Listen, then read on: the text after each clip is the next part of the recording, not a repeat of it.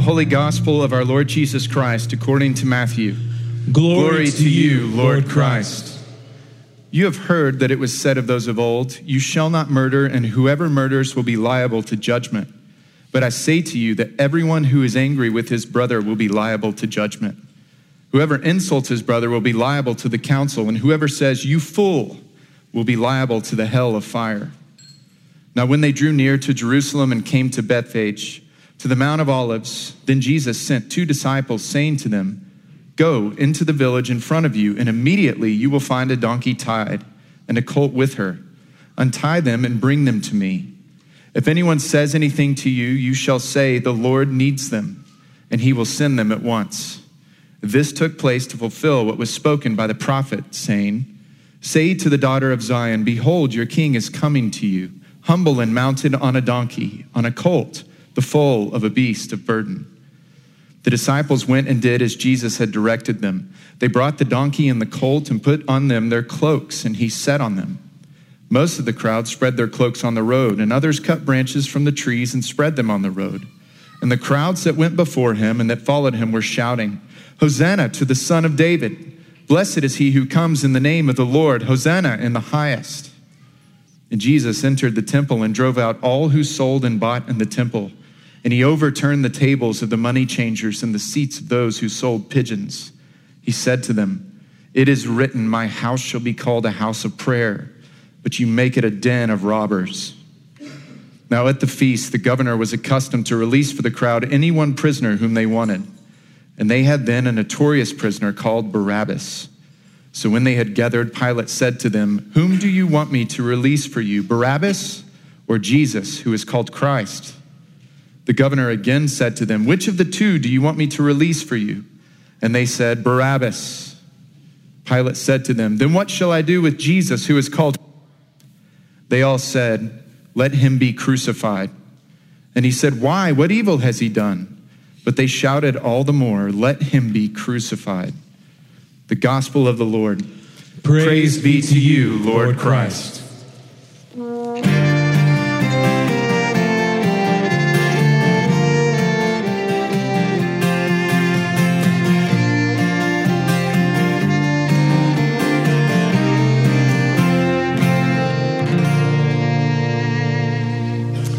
Morning, everyone, and thank you for being here. Let me pray for us. Father, I do pray that the words of my mouth, the meditations, the thoughts of all of our hearts would be pleasing and acceptable to you. We pray this in Jesus' name. Amen. Today is the final Sunday in Lent. It's also, as always, Palm Sunday, as we've just reenacted. And we're also finishing up our sermon series on the 7 deadly sins, and we've saved the most familiar for last, and that is the deadly sin or vice of anger. Listen to what Rebecca Conandick DeYoung says in her chapter on this vice. She says, "America's new cultural trademark, fueled by anger, is contemptuous communication, often barely disguised as humorous banter or political discourse. Contempt comes in the form of middle school put-downs, memes and roasts, trash talking, scoring social points by trading insults on Twitter or monologuing on talk shows. Or maybe more recently, monologuing on awards shows. We've all seen the film clip and read the stories about Chris Rock and Will Smith's encounter at the Oscars. Chris Rock's comedy has always been laden with derisive insult and anger. He's just never been slapped for it on stage while performing. And then Will Smith may have reached the pinnacle of his career by winning Best Actor and then lost his career on the very same night. And I wonder, what is it that we've lost, that you've lost from anger? What does it cost you? And do you think your anger is ever warranted? Is it ever right? What about President Zelensky of Ukraine? He's angry right now. Maybe you heard his speech to the UN on Tuesday or read about it. He accused Russian troops of indiscriminately killing all sorts of different civilians in the Kiev suburb of Bucha. Bodies in mass graves, bodies strewn in the streets, bodies dumped in basements, bodies thrown down in wells, stories of entire families being killed, stories of tongues being cut off because the Russian soldiers didn't hear what they wanted to hear, stories of people being crushed in their cars as tanks drove over them as they were trying to flee.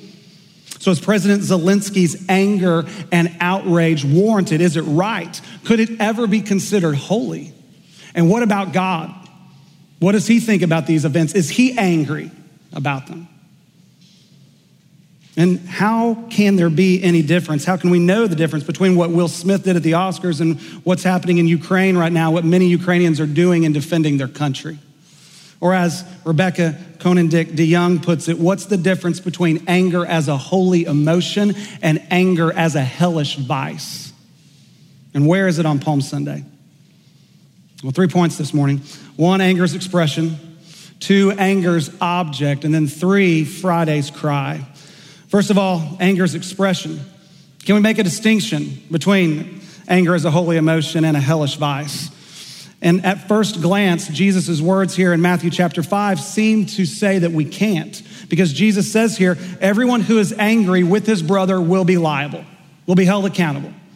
Whoever insults his brother and so moves from the internal feelings and thoughts to words and to actions pushed by anger will be liable to the council, literally to the Sanhedrin, which was their Jewish Supreme Court, their final human authority. Whoever says, you fool, in an insult, will be liable to the hell of fire. The text actually doesn't say hell of fire, it says Gehenna of fire. Gehenna was the trash heap, the dump outside of Jerusalem where they burned all of their refuse. It was always smoldering. It was a place where no one went unless they had to, a place of complete and total separation from normal life. And Jesus' point here, because he uses Gehenna as an image of final judgment, his point is that anger can wreck your life in this life, but also in the life to come. And so how could what he talks about here, as he sounds so very definitive, how could what he talks about here ever be considered holy or right or good? Well, really it can't. Because Jesus is talking about anger in a very specific way, especially about how anger is expressed. He uses the word orgizo for anger. This word is from this word orge, from which we get our word orgy, which of course is for us a party that's teeming or overflowing shamefully with sexual indulgence. That's what the word means. It means to teem or to overflow, but it can apply to other activities as well, including expressing anger. And so Jesus is talking about so much more than just a flare-up of an emotion here. There's another word he could have used for that, but he doesn't. He uses this word to indicate it's something indulged, something that's nursed, something that's fed to keep it warm and living in us and between us and others so that it becomes long-lived and eventually a permanent part of us. Remember what we've told you throughout this series, what a vice is. It's not an individual act of sin or disobedience any more than a virtue is an individual act of faithfulness or obedience. A vice is a habituated way of being that has taken its course. It's a grooved or patterned way that we've been spiritually shaped through various repeated acts so that we become very much in our souls the sin we've been committing and the brokenness that we've indulged. It's ingrained in us. And Jesus is talking about something like that, some sort of continuing type of anger that's always smoldering. Much like the Bruce Robinson song, Angry All the Time. Do you know this song, Angry All the Time? I think about it often, especially in marriage counseling, when I see couples who come into me, to one of the other pastors, and they're entrenched. So very hard and smoldering. You can feel the smoldering anger and tension between them. The song begins, here we are. What is left of a husband and a wife? 4 good kids who have a way of getting on with their lives. I'm not old, but I'm getting a whole lot older every day. It's too late to keep from going crazy. I've got to get away. You ain't the only one who feels like this world left you far behind. I don't know why you've got to be angry all the time. Sad words, sad lyrics. But even sadder in real life, and they capture real life really well. And some of you know this song. Some of you know it. In your marriage, in your relationships, you know the anger that's behind it. You might call it enmity. Do you know this word, enmity? It's a settled state of active opposition or hostility. You could also call it bitter resentment. It's anger that we carry with us, and we won't let go of it until it changes us, until it twists us. I've told you this before, but the words wrath, wreath, and wraith all come from the same root word because their meanings are similar. And we know what a wreath is. A wreath are sticks or vines that are twisted up and turned in and around and through one another until they're formed into a different shape. And a wraith is similar. Do you know what a wraith is? It's a particular type of ghost in mythology. One that a person who has been really, really wronged or feels like they've been truly wronged, they haunt the place where they were wronged or the person who wronged them or that they thought that wronged them. They get so twisted up inside that they can't leave that place or that person and move on to the next life. And wrath is similar. And it's probably a better word for us to use than the word anger because wrath is a deep, simmering burn of bitterness that twists us up inside. So much so that when you think of or you see a person who's wronged you or you think has wronged you, incense like, you fool, immediately come forth from your heart and through your lips. You fool, immediately. When you see them, you think of them. You see the word in verse 22 where it reads, whoever insults his brother. Literally that is whoever says raka. Whoever says you fool, or whoever says raka. Raka was another insult. Literally means empty. For them it meant stupid or empty-headed. And Jesus uses both. You fool refers to their morality. It's an insult about their morality. And raka or empty-headed, it's an insult about their intelligence. And his point is that wrath does this to us. It twists us up so that when we see someone who's wronged us or we think that they've wronged us, we can't ever see anything good in them or about them ever again. They're all entirely and completely bad and wrong to us. And this is one of the ways that anger, even potentially legitimate, righteous anger, can become wrath through how it's expressed. Enmity, resentment, grudge holding. There are other ways. This is one of the ways. Thomas Aquinas wrote of 3 ways. One way, which he said that the holy emotion of anger can be turned into a hellish action or vice if it's held too long, which is what we've been talking about. Bitter resentment, grudge holding. Or if it comes too quickly, he said. It comes too easily. And it makes us into an irritable, explosive, short-fused person. You know the number one adjective used of God and his anger throughout the Old Testament? The number one adjective used to describe his anger. Any guesses? Slow. Number one adjective, slow to anger, which is why the vast majority of the Proverbs about anger warn against a quick-tempered person, as we read already today. That's why James says what he does in our New Testament reading. He's echoing the Proverbs. He's echoing, reiterating them, saying, be slow to anger. Be slow to anger like God is anger. Be slow to speak. And why mention both? Because all too often for us, those two come in hand. If we're going to be quick to temper, quick to anger, we're going to be quick with our words. Not God. Slow to anger, abounding in steadfast love. All too often we're quick to anger. And we're shallow in our commitments, especially when someone wrongs us, quick to cut and run, quick to quit. So held too long, comes too quickly, or burns too strongly. And that's the third expression that Aquinas writes about, and that's if it's disproportionate to its cause. And so even if your anger might be righteous or justified initially, if it's held too long, comes too quickly, or burns too long, it's not right. It's not good. It's not justified. It's sin at that point. And it could turn into a vice if indulged and practiced, and you could become a living wraith. And the people around you could become scorched earth. Your home, your marriage, your family, your friendships, your workplace, your community, our country, scorched earth.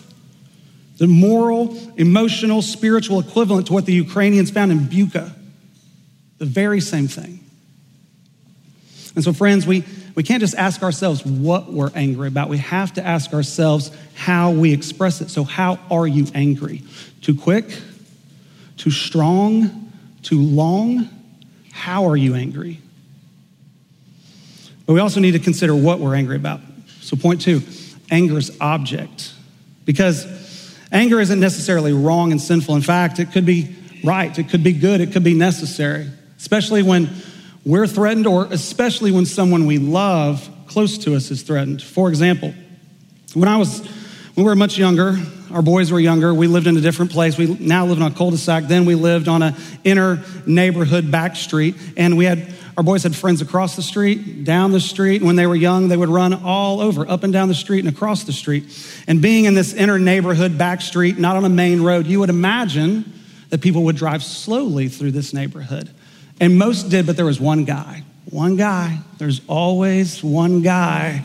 And this one guy decided he was going to drive at lightning speed down the street on his way to work, and then as fast as he could home for work. And I would just fume. Other dads would just fume with frustration about this anger. And so the dad across the street set up cones and, little kids at play, markers there in the street. And a patrol car came by my house one day, which didn't hit my anger because someone had called the police and said that we were obstructing traffic with these cones, which didn't help my anger. And so I did the mature, grown-up Christian thing that we should all do. I went down and I spoke kindly, calmly to this man. Actually, that's not what I did at all. What I did was I would stand in my driveway, and every so often I would bounce a basketball in front of him when I saw him speeding down the road, just to teach him the speed at which he should drive, and in case he had to stop for a child and not a ball. And after 3 or 4 or 5 or 6 or so times doing this and him slamming on his brakes and glaring at me, he decided to drive another way, or he moved. I really don't care. The point is, my expression of anger wasn't right. But at least part of my object, at least part of the reason for my anger was because there was no way to keep myself from becoming angry in that moment because those that I loved were in danger. And part of the reason for my anger was love, and part of the aim for my anger was justice, giving to those that deserve safety what's due to them, setting things that are wrong to right. And Jesus is angry in our gospel passage at the end of it. It's Palm Sunday, and he rides into Jerusalem humble and mounted on a donkey, yet he goes immediately to the temple angry. And why? Why is he angry? Because businessmen there are charging inordinate exchange rates for people from other countries to buy animals for sacrifice. And they're also setting up shop in the one place that the Gentiles can pray and go into the temple, in the court of the Gentiles. And so they're setting up obstacles to people coming to worship God, and they're also doing so for certain people, for non-Jewish Gentile people. So what's driving them is greed and prejudice.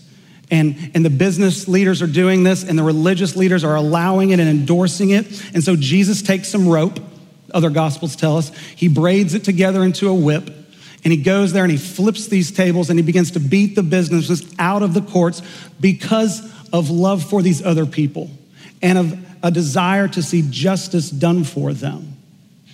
And there's another story, this told by Mark in his gospel, where Jesus goes into the synagogue on the Sabbath, which was the day of worship for the Jews when they weren't allowed to do any work by the religious leaders. And everyone was curious to see if Jesus would heal this man with a withered hand on that day, if he would do the work of healing.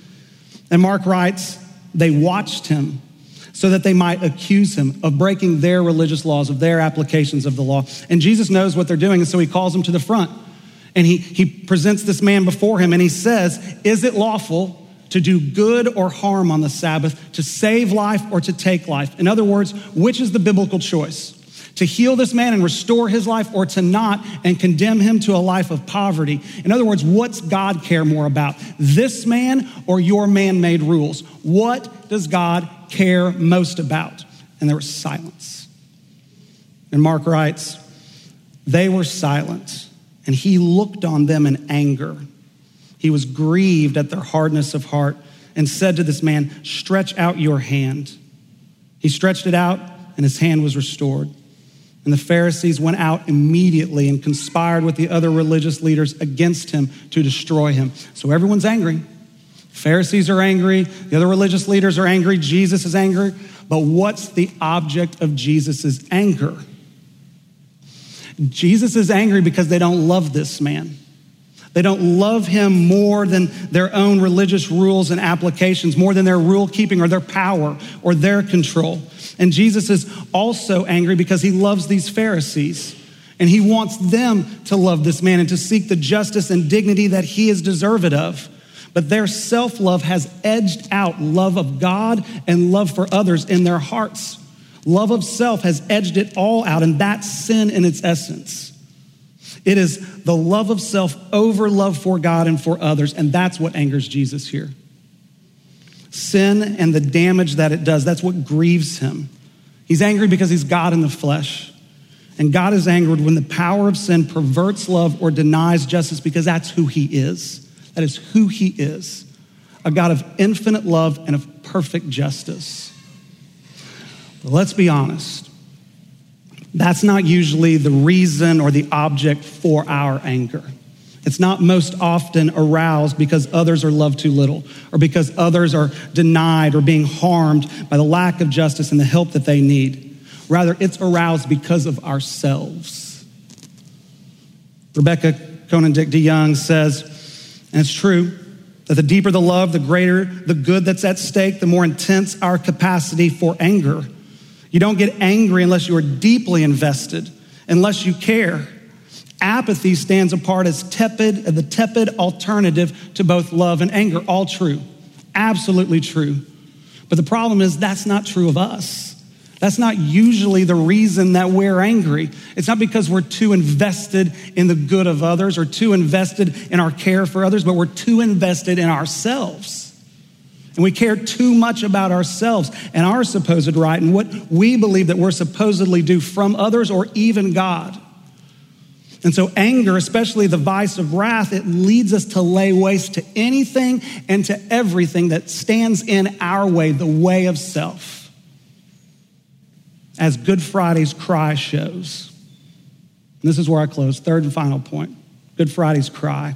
Today is Palm Sunday, beginning of Holy Week. Friday is Good Friday, the day on which we'll take these words on our lips in worship and say them together. Crucify him, crucify him, crucify him. Crucify him who? God in the flesh.